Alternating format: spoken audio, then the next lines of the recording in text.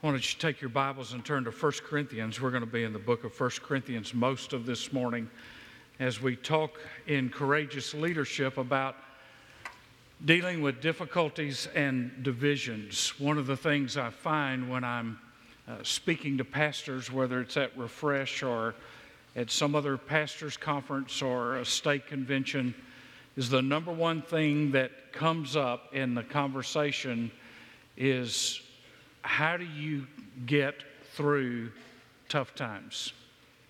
How do you deal with difficulty? How do you deal with division? And I'm not the poster child, nor have I written a doctrinal thesis on that. But I think too often we run when there are problems. We get scared when there are problems rather than facing the adversity and the trials that come our way. I said to our staff this week on Wednesday, God never opens a Red Sea for you to go backwards. God only opens a Red Sea to go forward. And the opening of the Red Sea was with difficulty and opposition behind them. But the freedom and the victory was in front of them. Now, there were still battles to fight. But sometimes we want God to open the Red Sea so we can run and hide. And so when I get asked, how does Sherwood do this, or why did Sherwood do that, or what does Sherwood do when this happens, I'll give them three basic reasons. Number one, a commitment to prayer. The way that we have dealt with difficulties and opposition and hard times is first and foremost a commitment to prayer. If you don't have a praying church, you're not going to survive. And the reason that churches are dying and decaying and they're not baptizing people is because they're not praying. A prayer environment will put a church in the mentality that God has. You can't talk to God and God not talk to you about what's on His heart. Prayer is not a one-sided conversation where you tell God how you want it to be. Prayer is where God speaks to you and says, this is what my church is supposed to be. This is how my people are supposed to act. And you shape up in prayer more than you do anywhere else. Secondly is unity. Now, you'll never have unity if you don't have prayer. You won't have it. You can have uniformity. I mean, you can tie two cat's tails together and throw them over a clothesline, and they'll be tied together, but they're not united. I'm talking about unity. I'm talking about the fact that there's only one agenda that matters, and that is the agenda of fulfilling the Great Commission and being a great commandment church, to love God with all our heart, soul, mind, and strength, and to love our neighbor as ourself. And then the mission. The mission. Well, our mission is Sherwood Baptist Church was established to touch the whole world with the whole word, motivated by a passion for Christ and compassion for all people. But if you want to know what our purpose is in this community, it is whoever wants the next generation the most will get them. And I want to see us reach the next generation. Too many churches are dying because they become committed to just senior adults or baby boomers or millennials or some age group or some demographic, and they forget that the mission is not defined by the culture. The mission impacts the culture. The mission of a church is not defined by the pulse of what's going on in any city or any region or any country. The mission of the church is to go into all the world and preach the gospel, and to baptize and to make disciples and believers. And unity is essential to the body of Christ. It is the authenticity that the world is looking for in a church. I can tell you this. You can go to Pearlie's, you can go to Waffle House, you can go to McDonald's, and if you walk around and ask questions, the people in those places that don't ever darken the doors of a church can tell you the churches that are fussing and fighting. Now, there ought to be one place in this town where nobody ever says, that church fusses and fights. It ought to be here. I mean, we ought to have enough love for Jesus and enough love for the Word of God that whatever it is that gets under our skin at any point in our life is not as important as being salt and light in this community. And let us never, ever be the subject of conversation in a negative way about anything they see or hear from us. Let us be a witness. Now, some of you are not amening because you like to sit at those tables and talk to those guys. And I asked Lehman Strauss one time, I said, Lehman, how did you deal with issues in the church when people fought you? He said, oh, dear brother. He said, I prayed for funerals. And he said, God graciously answered many of my prayers. You see, if the church behaves like the world, the church cannot expect the world to respect us. How can the world believe the claims of Christ if they do not see the body of Christ living in oneness? And to maintain unity, sometimes a leader has to exercise discipline and wisdom. That's true whether you own a business or you're on a faculty or wherever you are, wherever you serve, whatever you do, there has to be somebody who helps to maintain discipline and unity. And a casual look at Paul's letters, you would think that guy was about as abrasive as sandpaper. But Paul was not abrasive for the purpose of being abrasive. Paul was at times abrasive because what mattered to him was the reputation of God in this world through his church. You'll see a quote coming up. Leaders who consistently avoid tough talk on issues that are critical to the community's vision, values, and cohesion are leaders in name only.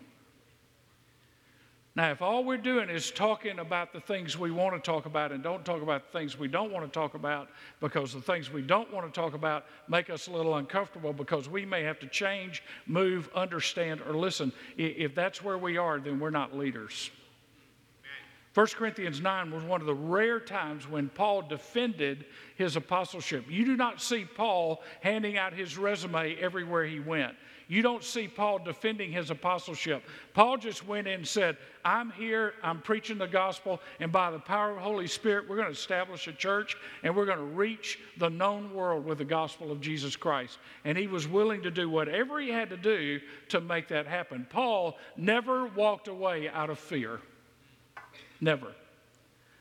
So first of all, there's the courage to confront. Look at 1 Corinthians 1:10, the courage to confront. Now, just remember when you read this, and you've got friends in churches that like to fight and fuss, and they're more interested in business meeting than prayer meeting. Just remember when you read this, point this out, that this is God's infallible, inerrant word without any mixture of error, and there's not a word in it that God didn't mean for it to be there. 1 Corinthians 1:10, now I exhort you, brethren, by the name of our Lord Jesus Christ, that you all agree and that there be no divisions among you, but that you be made complete in the same mind and in the same judgment. Now, right now, in light of who Christ is, in light of what Christ has done, I exhort you, I beseech you. Here's what Paul was asking for. He was asking for harmony in two areas, doctrinally and relationally. He was calling the church to be doctrinally sound. Now, Corinth had all the gifts, but they're the most carnal place. I wouldn't want to even visit Corinth. It was such a mess. I mean, they were allowing immorality and ungodliness. They were arguing and debating and fussing and fighting. But if you went to Corinth, they'd have had somebody at the front door saying, you know, we exercise all the spiritual gifts here, including being of the devil. Paul had more trouble with Corinth than he had with anybody. When we say we want to be a New Testament church, let's make sure which one we're talking about. I don't want us to be like Corinth. Doctrinally, we need to be of one mind about Christ, about the essentials of the faith. And relationally, that we forgive one another, that we love one another, that we show grace to one another. Leaders must be fearless in addressing anything or anyone that can cause divisions. Again, I'm not talking about uniformity, but about unity. And the unity is around a kingdom agenda. Now look at John 17 from the Message. John 17, the goal is for all of them to become one heart and mind. This is Jesus praying for his disciples. Just as you, Father, are in me and I in you, so they might be one heart and mind with us, then the world might believe that you in fact sent me. In other words, what Jesus said, and this is why America is the 5th largest mission field in the world, and why American churches are dying, while the church all across the world is growing. This is why the world of America does not believe that the Father sent the Son, because the Son's church is so stinking messed up. And you got people with more opinions and less convictions about who God is. Jesus said, I'm praying. You know what Jesus is praying for you right now? That you would get over yourself, I'd get over myself, and the only self we would be concerned about is that which honors Jesus Christ.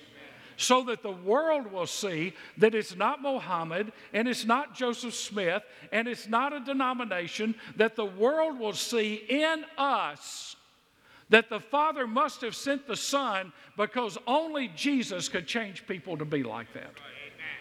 Philippians 1:27, meanwhile, live in such a way that you are a credit to the message of Christ.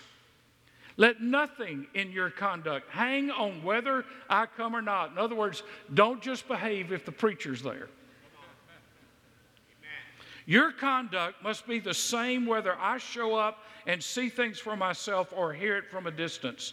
Stand united, singular in vision, contending for people's trust in the message, the good news. So what Paul is saying to them is, when we stand united, when we have a singular vision, then we can contend for the gospel in a lost world. Because they'll see us on one page, thinking about the same thing, loving the same thing, wanting the same thing. This does not mean that we won't all have opinions about stuff. It means that our opinions don't matter in light of the gospel. You know, I mean, the way people divide up churches is about as dumb as dirt. It would be like in Albany, Georgia, okay, now, you know, so we can all get along. All the Georgia people are going to have to come to church at a certain time. And the Auburn people are going to have to come at another time. And the Alabama people are going to have to come at another time. And the Georgia Tech people are going to have to come at another time, because God is not big enough to get us over our alma mater that charged us an arm and a leg to sit in a class with a professor that didn't care about us. Or a school I didn't even go to, but I buy the t-shirts. Hey, can I tell you something? Listen, I've watched this all my life. The last 28 years, I can tell you, I don't even have to look at the college scoreboard. I can tell you who won and lost on Sunday. When Georgia and Auburn play, when Auburn and Alabama play, when Georgia and Georgia Tech play, when Florida and Florida State play, I can tell by behavior on Sunday, your God ought to be bigger than that. That happened on Saturday. This is the Lord's Day. We're worshiping Him. Get over your team. They're not going to get you to the cross of Christ. They're not going to get you into heaven. And if you die, they'll sell your seat to somebody else. So just get over it and worship. And be who God made you to be. We're to have a renewed mind to reach the community.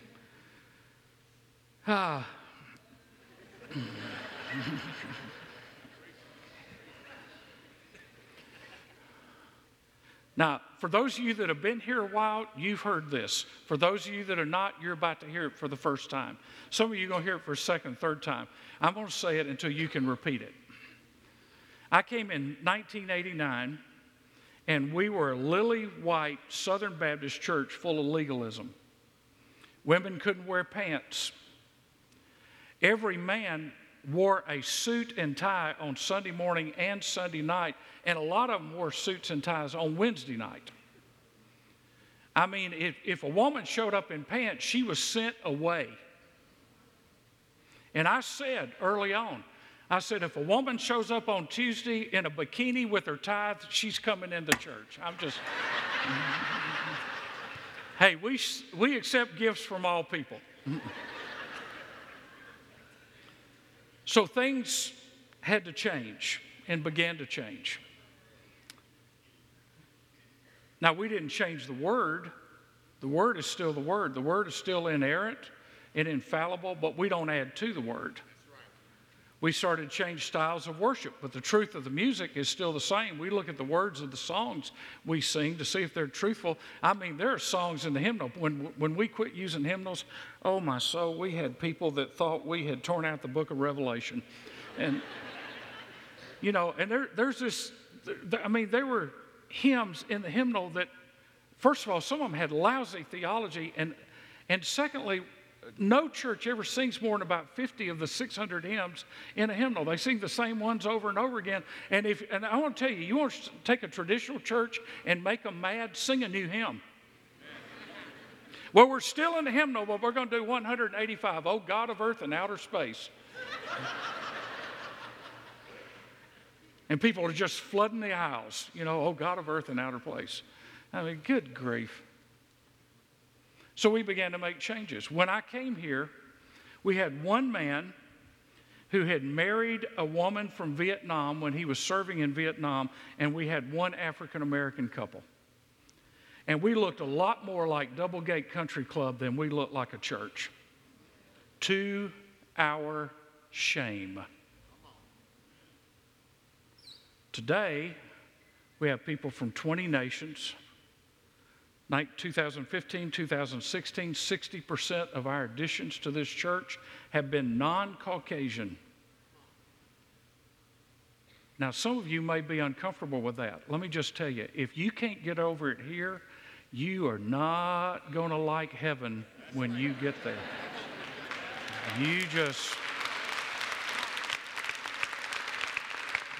You're going to have a hard time in heaven, and I'm going to tell you something.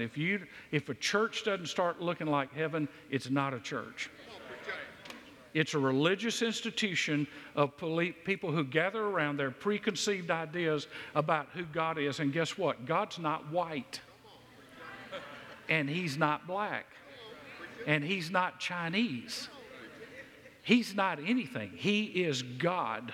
And when He came as a Jew. The most hated people on the earth. Listen, you owe your salvation. If you're white, look at me. You owe your salvation to somebody that doesn't look like you. If you're black, look at me. You owe your salvation to somebody that doesn't look like you. If you're Asian, you owe your salvation to somebody that doesn't look like you. God came in the form of a man, and He came among the most despised people in the world. Now, if God says that's the way I'm going to reach the world, then who are we to say we wouldn't embrace and welcome anybody and everybody? Paul bragged on the Philippians, but he had to put the paddle to the Corinthians. Philippians 2:1, if you've gotten anything at all out of following Christ, if His love has made any difference in your life, if being in a community of the Spirit means anything in you, if you have a heart, if you care, then do me a favor. Agree with each other. Love each other. Be deep-spirited friends. Don't push your way to the front. Don't sweet-talk your way to the top. Put yourself aside and help others get ahead. Don't be obsessed with getting your own advantage. Forget yourselves long enough to lend a helping hand. Paul says that there should be no divisions, no rending of the garments, no renting, no schisms. That we should be made complete or joined together. That is a mending of the fishing nets. If we want to catch fish, if we want to be fishers of men, we have to make sure that our nets are always mended so that we can reach the people that God's called us to reach.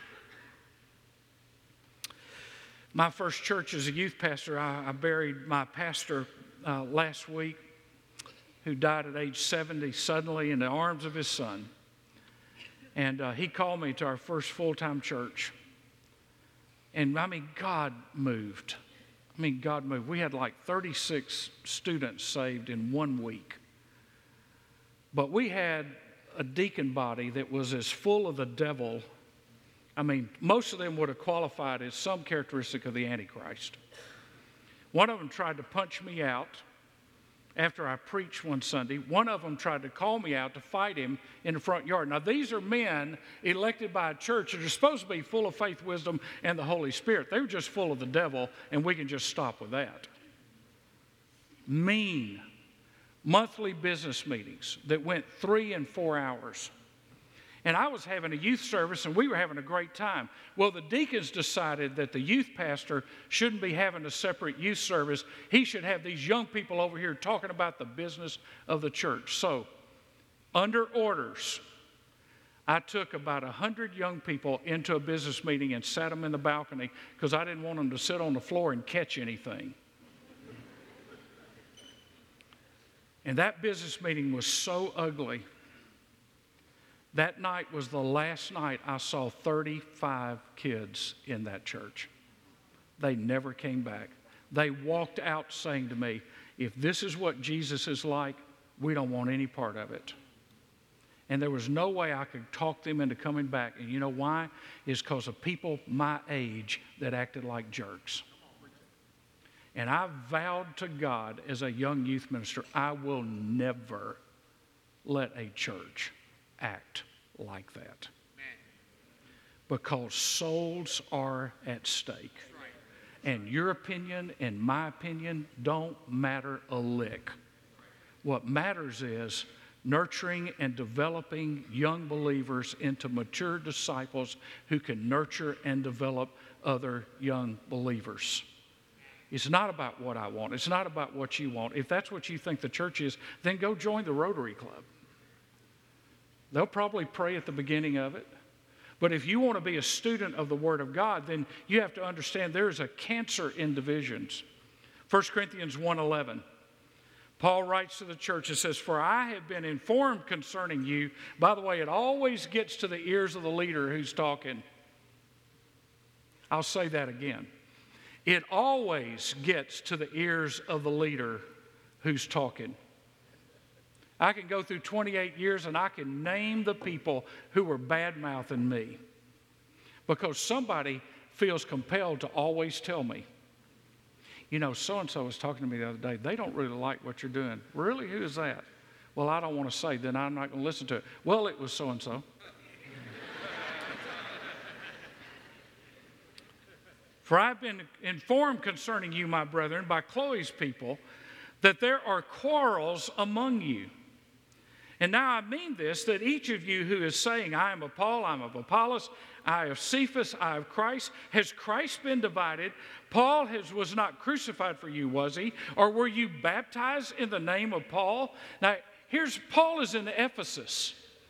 And the word of the divisions in the church in Corinth have reached miles away in Ephesus. Now, if it was in Ephesus that they knew about the trouble in Corinth, think about the talk on the street in Corinth. I mean, everybody knew. Everybody knew what was going on. Now, let me just step in here for a minute. Give you a little history. Pulpit committee of this church contacted me multiple times for over a course of about 9 months. I told them no 3 times. We had dealt with stuff when I was in Oklahoma. We had gotten the deacon situation straightened out, and God had blessed me with a few funerals, and so I felt like I was still there. I was supposed to still be there, and Sherwood kept contacting me. And a lot of things happened in the month of August before I came in November in view of a call. But in August, God released me from there. And so I came, and I had a meeting, and I wanted to have a reception before anybody heard me preach. I wanted to decide if they liked me, not because I preached a good sermon, but because I seemed to be okay to talk to. So, I mean, I'm here, and I'm having some meetings, and I start having deacons saying to me, said, I tell you what, boy, man, last pastor, boy, we had some toe-to-toes. I'm telling you, there's one deacons meeting where we had to separate the chairman of the deacons from the pastor because they're about to get in a fist fight in deacons meeting. And they had this thing called the Deacon Digest, which should be regurgitated once in your life. It's like 27 pages of every check that had ever been written, every report from 60 committees and everything else. And so I just told the chairman of the committee, I said, I'm not coming. I'll preach tomorrow, but I'm not coming in view of a call. I am not moving my family to Albany, Georgia to fight a bunch of carnal people. And he said, well, what do you want to do? I said, I'll do the reception. I'll preach in the morning. Do not vote. I'm going home. He said, wait, we can't do that. He made one phone call. He called Dove Flowers. And Dove Flowers says, if he's God's man, then whatever he says we need to change, we'll change. Dove Flowers was the deacon chairman for 1 month of my ministry here, and then he passed it on to Ron Dormany. Ron Dormany holds the distinction of being deacon chairman of this church more times than any other man that has ever served as deacon chairman in this church. And those two men helped me change the deacon environment from the very first meeting.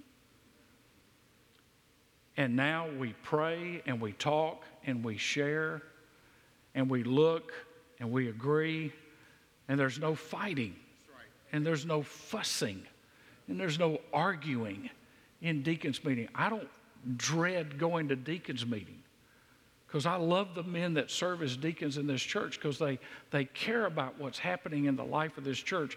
They want to know how to pray for what's happening in the life of this church. The whole culture changed because two men who were leaders said, we're not going to be that kind of deacon body anymore. It just takes somebody that's got guts. Amen. Then we had business meetings. Well, there was one guy in business meetings that he wanted to take the Constitution and bylaws apart sentence by sentence. And the running joke on him was that he would go into a business meeting and say, Mr. Moderator, I think that these should be a the.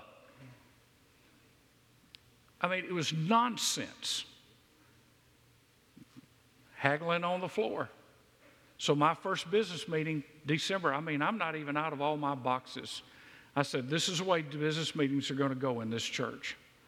Robert's Rules of Order is not the way we do business.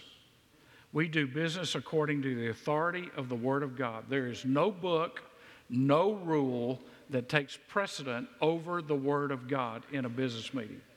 We will not attack personalities. There were people in business meetings that would talk trash about somebody else in the room. We're not going to attack personalities. And if you can't follow that as the shepherd of this church, I will dismiss business meeting. Y'all can go out in the parking lot and fight all you want to. But those who want this to be a church, I will call to the altar for prayer, and we will pray for God's Spirit to move in this church. Amen. We've never had a bad business meeting in 28 years. Now, you think the devil doesn't want us to have one? Oh, yeah. Yeah. And there may be even one or two people in here that if you got the chance, you would cause a turmoil. Can I tell you something? That spirit is not welcomed in this place. Amen. That is not well received because it's not the Spirit of Christ.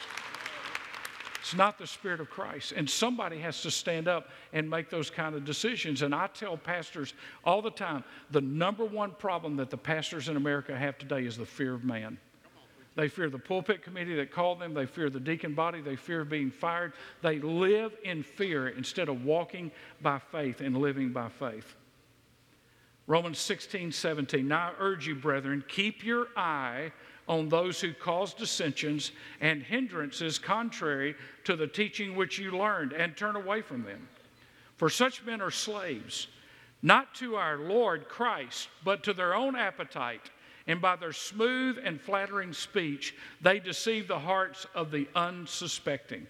So look back at 1 Corinthians. Look at this group. You got people dividing over personalities. That's crazy. So you got the pals of Paul. You know, we like Paul, man, he's deep. Paul is deep. He's the founder, he's deep. And then you got the advocates of Apollos. It says that of Apollos, he was spoke with fervor, and he was mighty in the Scriptures. Remember that they said about Paul, he was not eloquent in his speaking. He was deep, but he wasn't eloquent. We don't like Paul. I tell you what, Apollos, man, he's a go-getter. Bless God. I like Apollos. He's fervent. Snot starts going to the third row when he preaches. So they're advocates for Apollos. Then there was a campaign for Cephas. Well, Cephas, he was with Jesus from the very beginning. One of the first disciples Jesus called. We're going to follow anybody. We're going to follow a guy that was there, slept on the same rock, slept in the same boat, got him across the Sea of Galilee. If it had been for Cephas, said Jesus would have probably never made it. In fact, they're going to build a big Vatican to him one day in Rome. Not that he had anything to do with it. But there was a campaign for Cephas. And then there was a really deep group. They were committed to Christ. Oh, we don't need to listen to any human teacher. We just listen to Jesus. Now, let me give you 3 thoughts here. First of all, if you follow men, you'll be disappointed. I don't care who the man is. If you follow men, you're going to be disappointed. At some point, every leader is going to disappoint you or let you down. So it's good that you're a follower of Christ. Secondly, all flesh will fail you. All flesh will fail you. Your parents, your grandparents, your aunts, your uncles, your brothers, your sisters, church leaders. We're all going to fail at some point. We're not perfect. We're flawed people saved by the grace of God. And thirdly, Christ will never disappoint you. Christ will never disappoint you. The power of the gospel is not in the messenger, it's in the message. It's in being true to the Word of God. So let's look at the last thing, the courageous leader's commitment to truth. Verse 17, 1 Corinthians 1:17.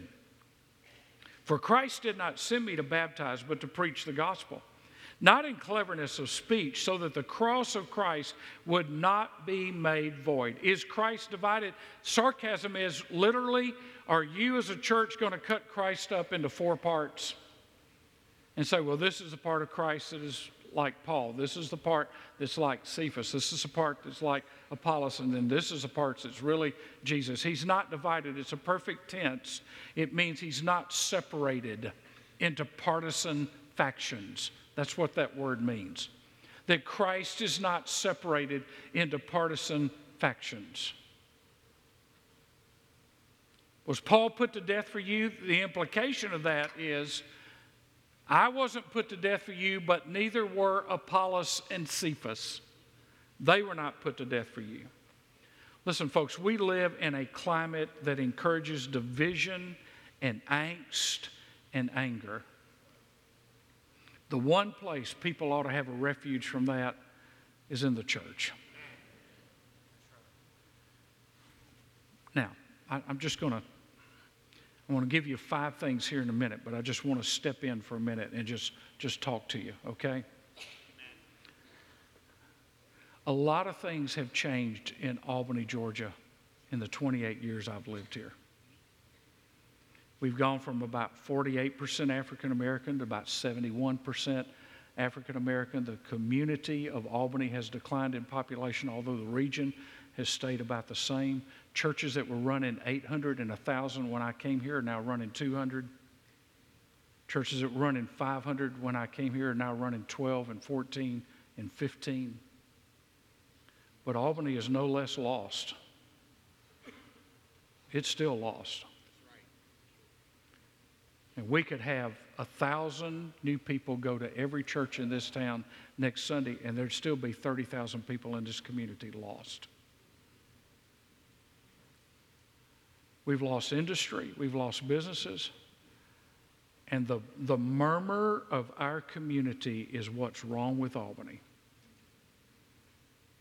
We ought to be one place that says with one voice, God has placed us here to be a light, whether anybody else wants to be a light or not.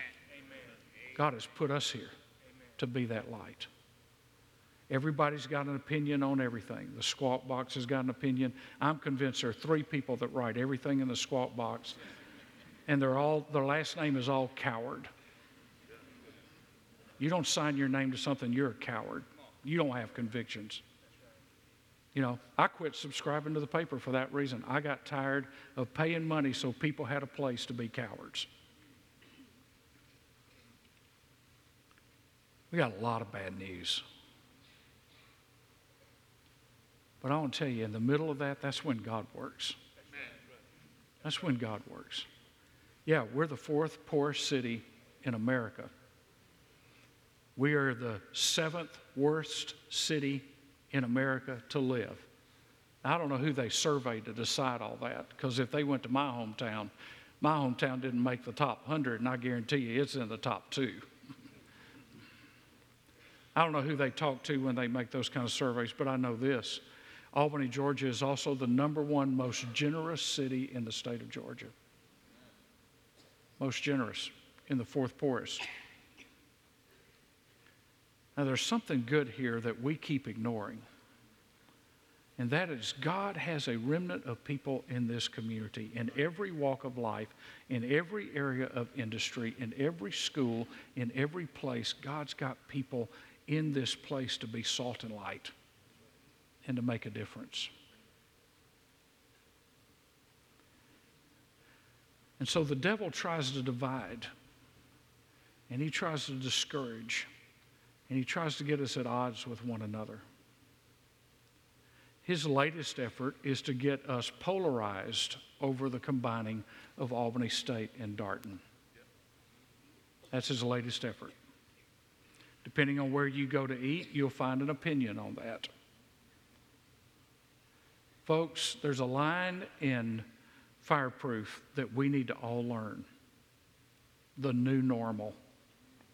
That's the new normal. You can like it or not like it, but we either are going to say, by our actions, by our deeds, by our thoughts, let every one of those college students go to hell, we don't care. Or we're going to say, what can we do as a church to minister life and to show the love of Jesus on those 2 campuses that are now one school? What are we going to do? Without saying a lot, there have been meetings that we've been a part of, and some of our staff have been a part of, trying to figure out how do we come alongside and help. Because listen, folks, if the church is not in the forefront, then the church doesn't need to be in existence. It shouldn't be waiting until everything's perfect. Oh yeah, the church is here. I mean, there have been preachers in this town that have shown up in storm-covered neighborhoods with roofs off and houses destroyed in their 3-piece suit, and all they're saying is, hey, let me pray for you. We've had crews out working constantly, trying to make a difference in our community. I mean, 1 John says you can't love God and hate your brother. That's right. Amen. They're lost. If you don't want to help somebody reach people with the gospel, something's wrong inside you, not them. Right. Come on. So guess what? There are international students that are coming to Albany, Georgia. They don't come here with a car. They don't have a family they can go see on the weekend. You know what they need? They need somebody to pick them up at the airport and take them to school and help them get settled in. You know what they need?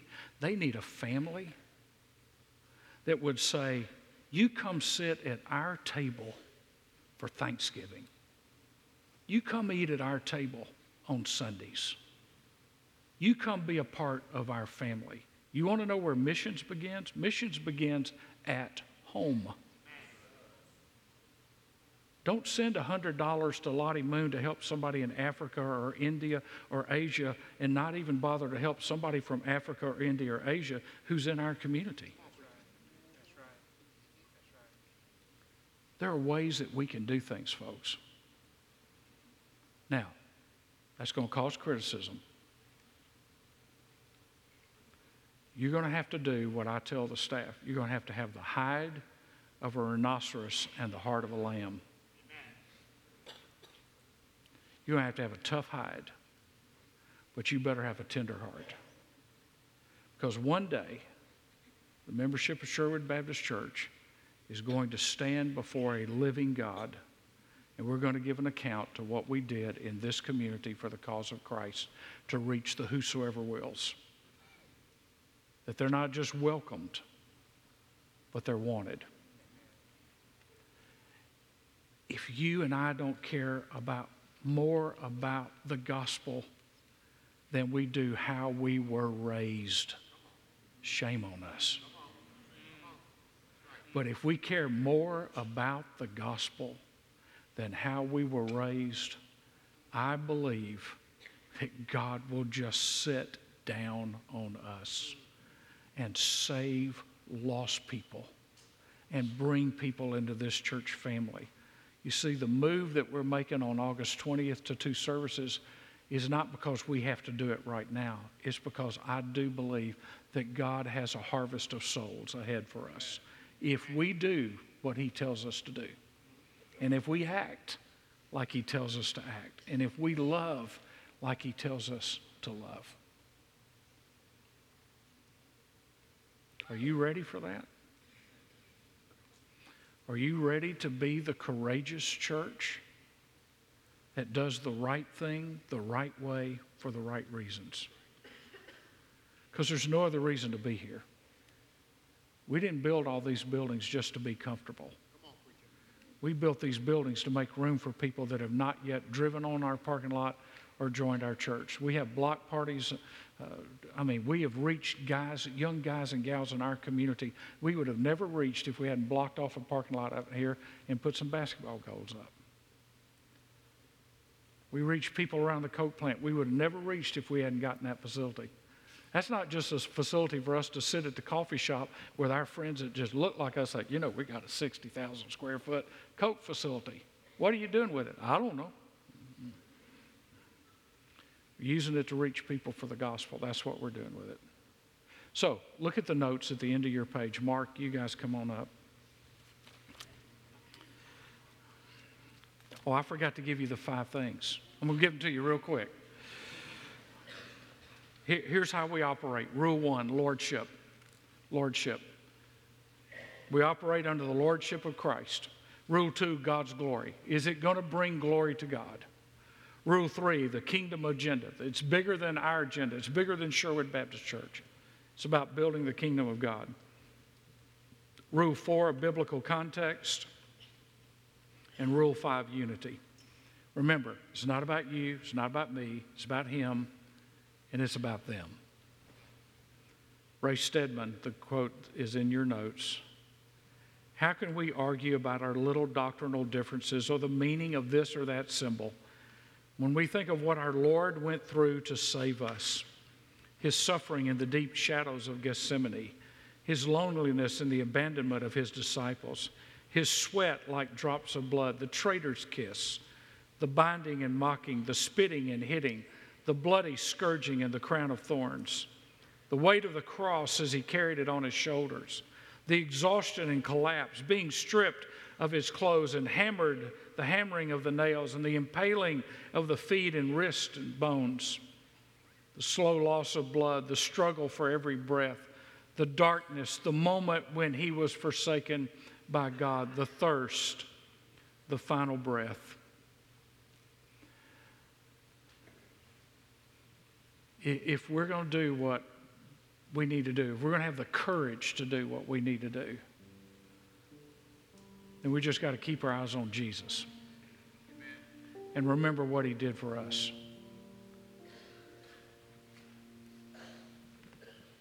Same blood it costs to save you, it's going to cost to save a 19-year-old college student or a 12-year-old middle school student or a 10-year-old child at Sherwood Elementary across the street. Some kid that doesn't have a dad. Some kid that's watching his family go through a divorce. Some kid that believes that there can't be a father that loves them. There can't be a God that loves them. They can't ever be good enough to be saved, and they can't.